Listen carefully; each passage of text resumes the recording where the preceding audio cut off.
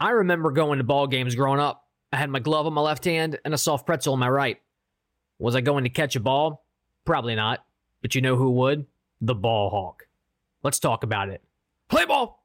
Ladies and gentlemen, introducing the Ball and Mitt Podcast, a willy-nilly talk show about baseball, life, and the occasional knee slapper. So grab your Cracker Jacks, sit back, and relax. It's gonna be a doozy. Here's your host, the bee's knees himself, Brian Brammer. Hey, baseball fans. I am your host, Brian Brammer, and this is the Ball and Mitt Podcast, Episode 2. Got a quick little story for you, and then we'll get started. I'm from Baltimore, so I'm a diehard Orioles fan. At Camden Yards, we have this tradition. It's an awesome tradition, in my opinion. The beginning of the second to last stanza of the anthem says, "Oh, say, does that star-spangled banner yet wave?" Regardless of whether the anthem is being sung or played by solo instruments or a group of instruments, every fan in the stadium shouts, "Oh!" at the beginning of that line. We love our team and we love our country. Well, I attended the Durham Bulls game last week, so May 11th at the time of this recording. It's actually my second game of the year, and I thought it would be good to get out of the house as I'm recovering from shoulder surgery, so that's why I went. Coincidentally, the Bulls were playing the Norfolk Tide that night, which is the Orioles AAA affiliate.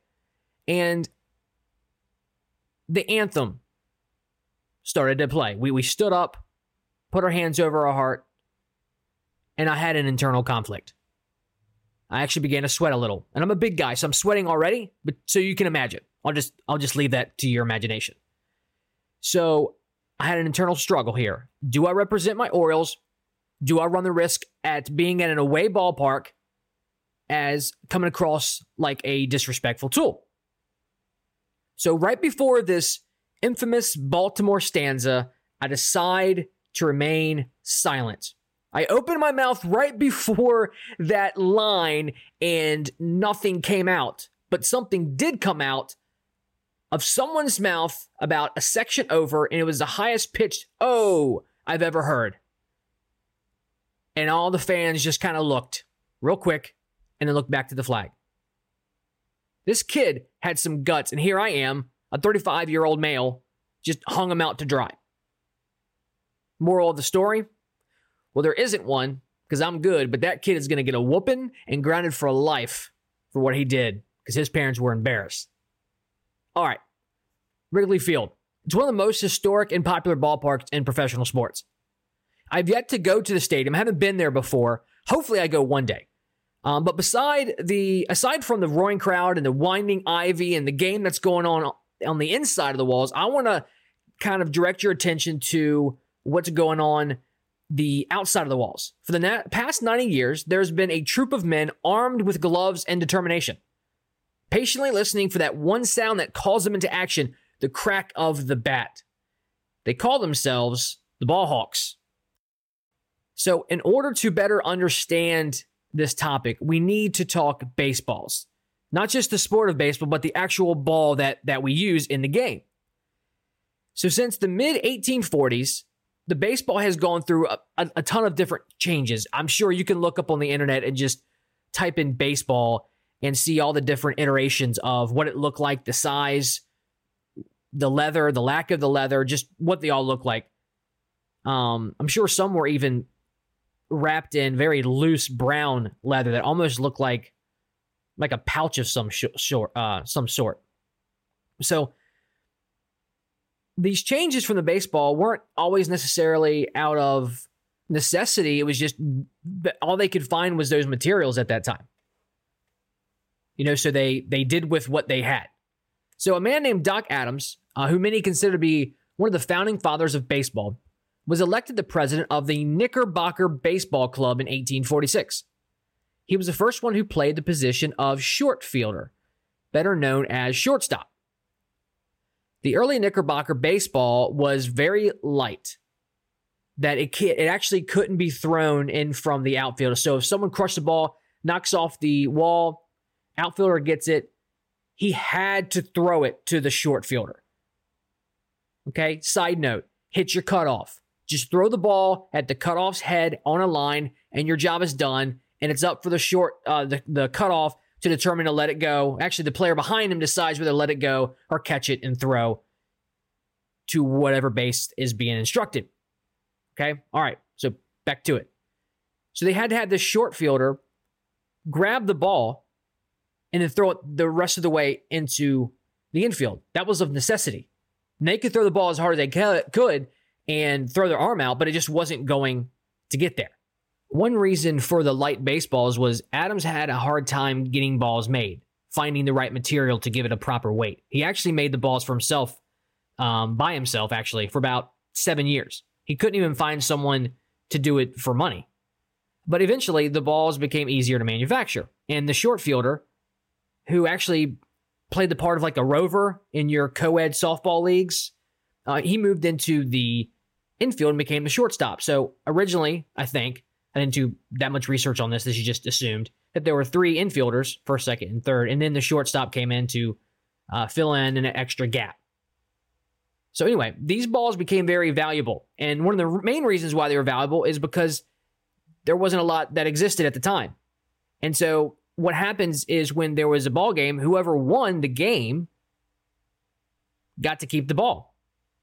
So if you didn't win, you don't have a ball, and so you can't schedule a game or play a game. You are at the mercy of whoever had the ball. So by, I'd say 1915, a dozen balls cost $15. And that's equivalent to $366 today. So these were, again, very coveted baseballs. The actual, let me read this here real quick, the stat. The MLB goes through approximately 10 dozen balls a game. That's close to $4,000 spent on just balls. During 1915, however, they would try to use 1 ball a game. When a ball would go over the fence and into the crowd, or foul territory, everyone was on watch duty. Even law enforcement was involved. They needed to get that ball back. Okay, they would grab the ball, find it wherever it was, and put it back into play. Enter Reuben Berman. Okay, May 16th, 1921. Berman was at a New York Giants Cincinnati Reds game. At one point, there was a foul ball that came Berman's way, and he snagged it. As was the custom at that time, the stadium attendant, I'll put that in quotes because it was probably law enforcement, kind of like security, they instructed Berman to hand the ball over, and he refused. And do you remember that movie? I love it. Angels in the Outfield, where Knox comes out at the beginning of the movie, and the pitcher Gates, he goes to pull him, and Knox asks for the ball, and then Gates decides to throw it away, and then throw his glove as well, and they start fighting. Well, Berman did that. He actually tossed the ball over his head, and it disappeared in the crowd, and they were so upset, they actually took Berman into the main field's office, and all they really did was slap on the wrist and send him home. But interesting other side note is, I read in one case, this was actually in a book called Baseball by Zach Campbell, and we'll get to Zach Campbell later on, is there was a child about 10 or 11 years old who caught a ball, and he didn't want to give it back, so they detained him. And that's how serious this was. We need that baseball. All right, so what did Berman decide to do after he was slapped on the wrist, embarrassed? He decided to sue. He said he felt publicly humiliated.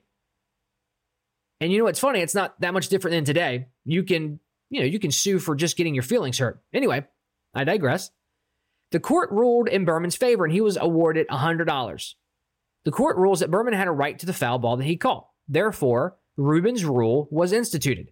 Now, although some managers at that time had already started letting the fans keep the balls, like the manager for the Cubs, this slowly became something that was, what's the word I'm looking for? A custom. It was something that managers allowed fans to do. So what makes these balls so valuable?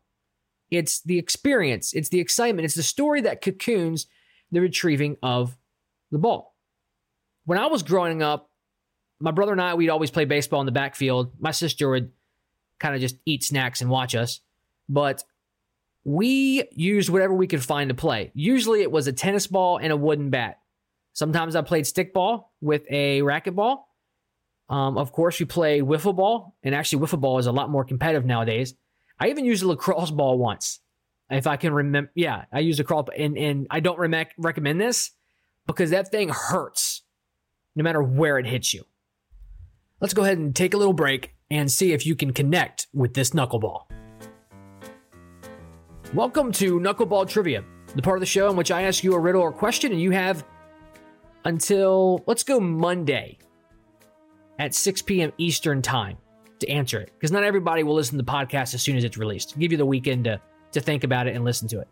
So with this question, you're going to have to track with me. There's some context to this question. All right, here we go. And pardon me as I wrote this down, so I'm going to read it. In 1978, the MLB instituted the commemorative baseball. Now, a commemorative baseball was one in which a particular milestone or player was honored or celebrated. The ball was stamped with a design logo. Most of these commemorative balls were never used in the game. However, some of them were. So, here's the question. Name the player that was honored on the first ever in-game commemorative baseball. So this baseball was actually used in the game. So what was the name of the player, the athlete, who was on the first commemorative baseball that was actually used in the game? So don't forget, 6 p.m. Monday, 6 p.m. Eastern, and that'll be the Monday following the release of this episode, which is Friday. So have your answers by then. Please tweet them to me at Ball and Mitt. I also have a Facebook page. I'm very active on both of those, so I encourage you to interact with me. Send your answers that way. I won't tell you until you're right or wrong. We'll wait for Monday for that. But I want you guys to be involved in the show. And there you have it. Okay, that's the end of our Knuckleball Trivia. So as we spoke about earlier, the baseball is a very coveted novelty. I still haven't caught one yet. And maybe eventually. Now with all the nets being put up, I understand safety, but it does dwindle the chances of catching a ball. But there are those who have caught hundreds, even thousands of baseballs in their life. And when I say caught, I mean with their glove by tracking it down, which often involved a scrum. I can't believe it's taken me this long to discover this documentary narrated by Bill Murray. It's called Ballhawks. Just watched it, I think, last week. It's a great film, and it actually encouraged me to look further into this ballhawk idea. I encourage you to watch it as well. It's a really great film. So the dictionary defines a ballhawk as this: a skilled ball player, in particular a football or basketball player, adept at stealing or intercepting the ball, or an outfielder in baseball skilled at catching fly balls. So they can track a ball down and retrieve it. So it involves skillfully tracking it down, snagging it, before it hits its mark, whether that's another person, the ground, outside the wall, wherever the ball is going, the goal of the ball, you intercept it. So a cornerback has a sense of when and where the ball is going to go, and he grabs it, he's a ball hawk. A baseball player that snags the ball before it hits the grass or before it goes over the wall, he's a ball hawk. Now let's keep this definition in mind as we move forward with the conversation, because we're going to take ball hawk and put it into a different context. So I mentioned Wrigley Field earlier. At the corner of Waveland and Kenmore, right beyond the right field bleachers of Wrigley Field, stood this extension of the Cubs outfield, okay? These men were dedicated baseball fans. They loved baseballs and the experience of collecting them, of waiting for them and getting them. This veteran group, and let's see, it's Mo Mullins.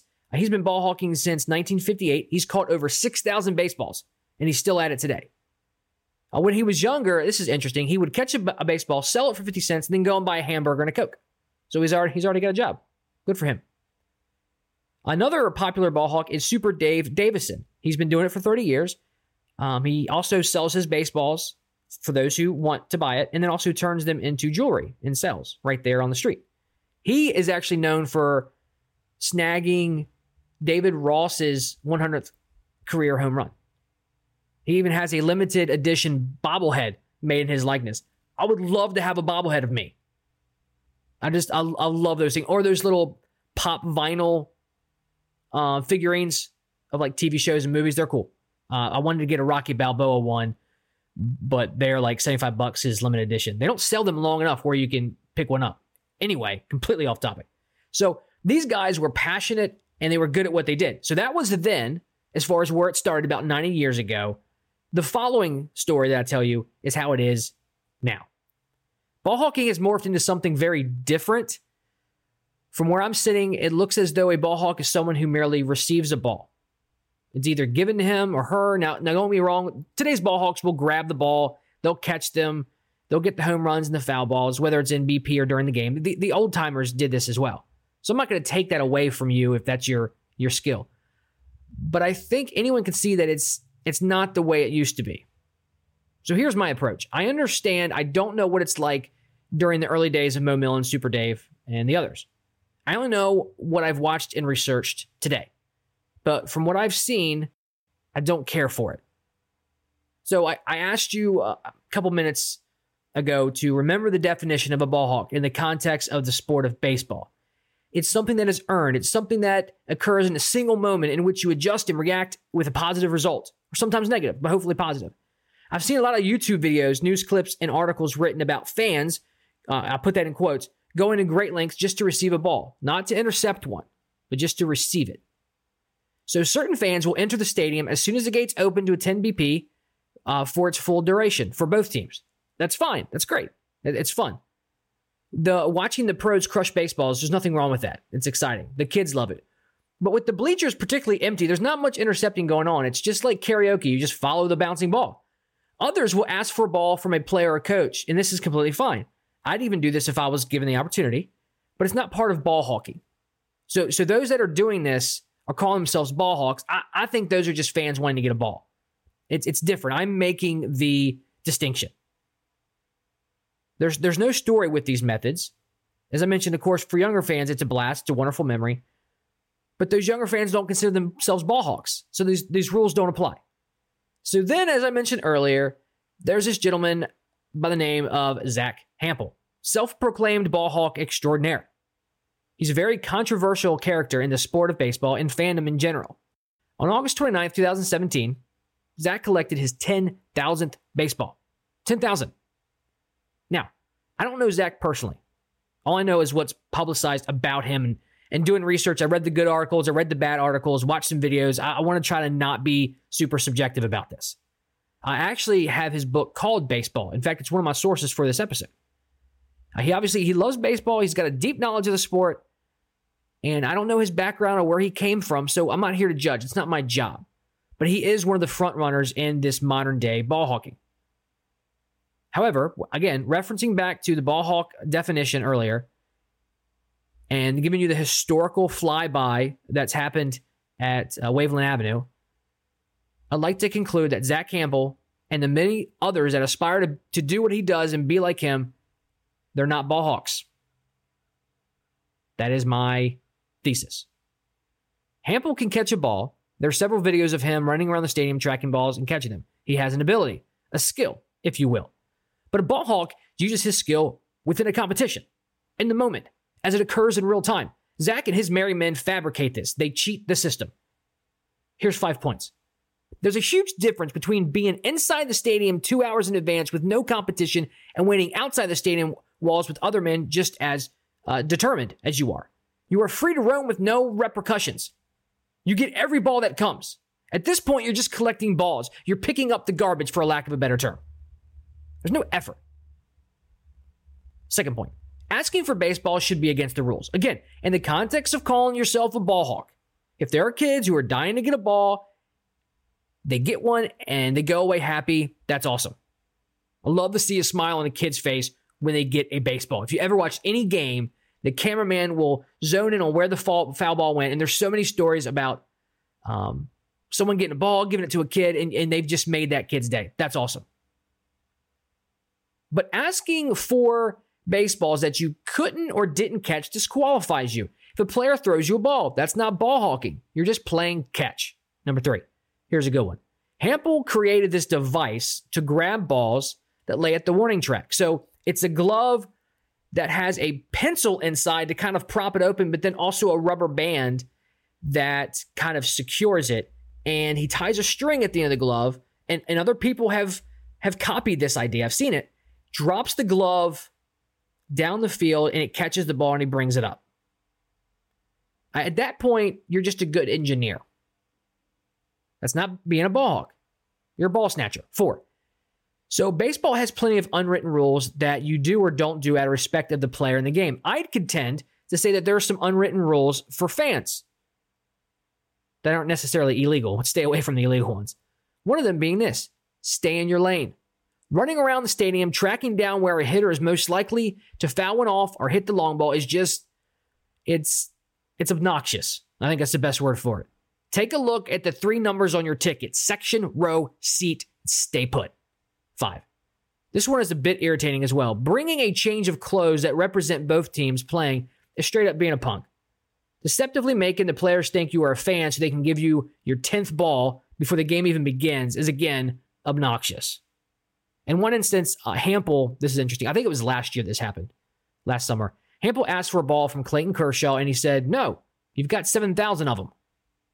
So the story, there was more to the story, and how the media kind of blew that up, but that's not going to serve my purpose here. The unfortunate thing is that fans, including younger kids, think this type of ball hawking is what the game is about. It's not. It's part of the stadium experience, but not part of the game. Battling it out on the streets of Waveland Avenue after a ball unexpectedly soars over the right field bleachers is ballhawk. That's ball hawking. These guys were ballhawks. You can't talk about this phenomenon without mentioning some of their names. A ballhawk is who you are, not what you do. I had mentioned earlier that Super Dave caught Dave Ross's 100th home run. Well, what did he do with it? He gave it back and got a picture with Dave. And do you know why? Because it was Ross's ball. And Super Dave knew that, recognized that.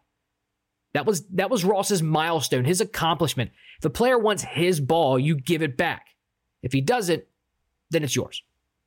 Now, in comparison, Hampel caught A-Rod's 3,000th hit, which was also a home run. Of all people to catch A-Rod's 3,000th hit, it was Hampel. He sat on it for days. He's even on record for saying that A-Rod's hit was his ball and that he, being Hampel, earned it. Really? I don't remember seeing you in the box hitting the other 2,999 base hits. Hampel also said, "People think I'm trying to increase the offer by holding out.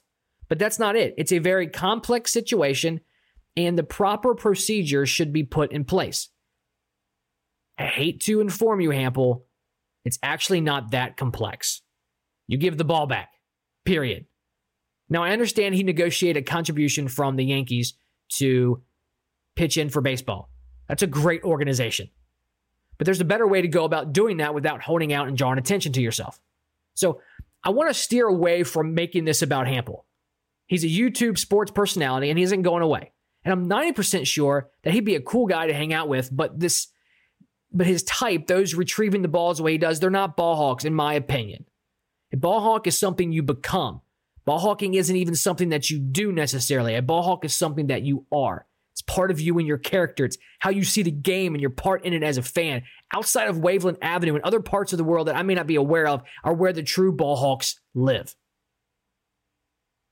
Again, I do want to note that what Hampel did with Pitch In for Baseball is great. Always great news when a charity is involved. Recently, Kenley Jansen, closer for the Dodgers, came to the aid of a Dutch citizen who is struggling with MS.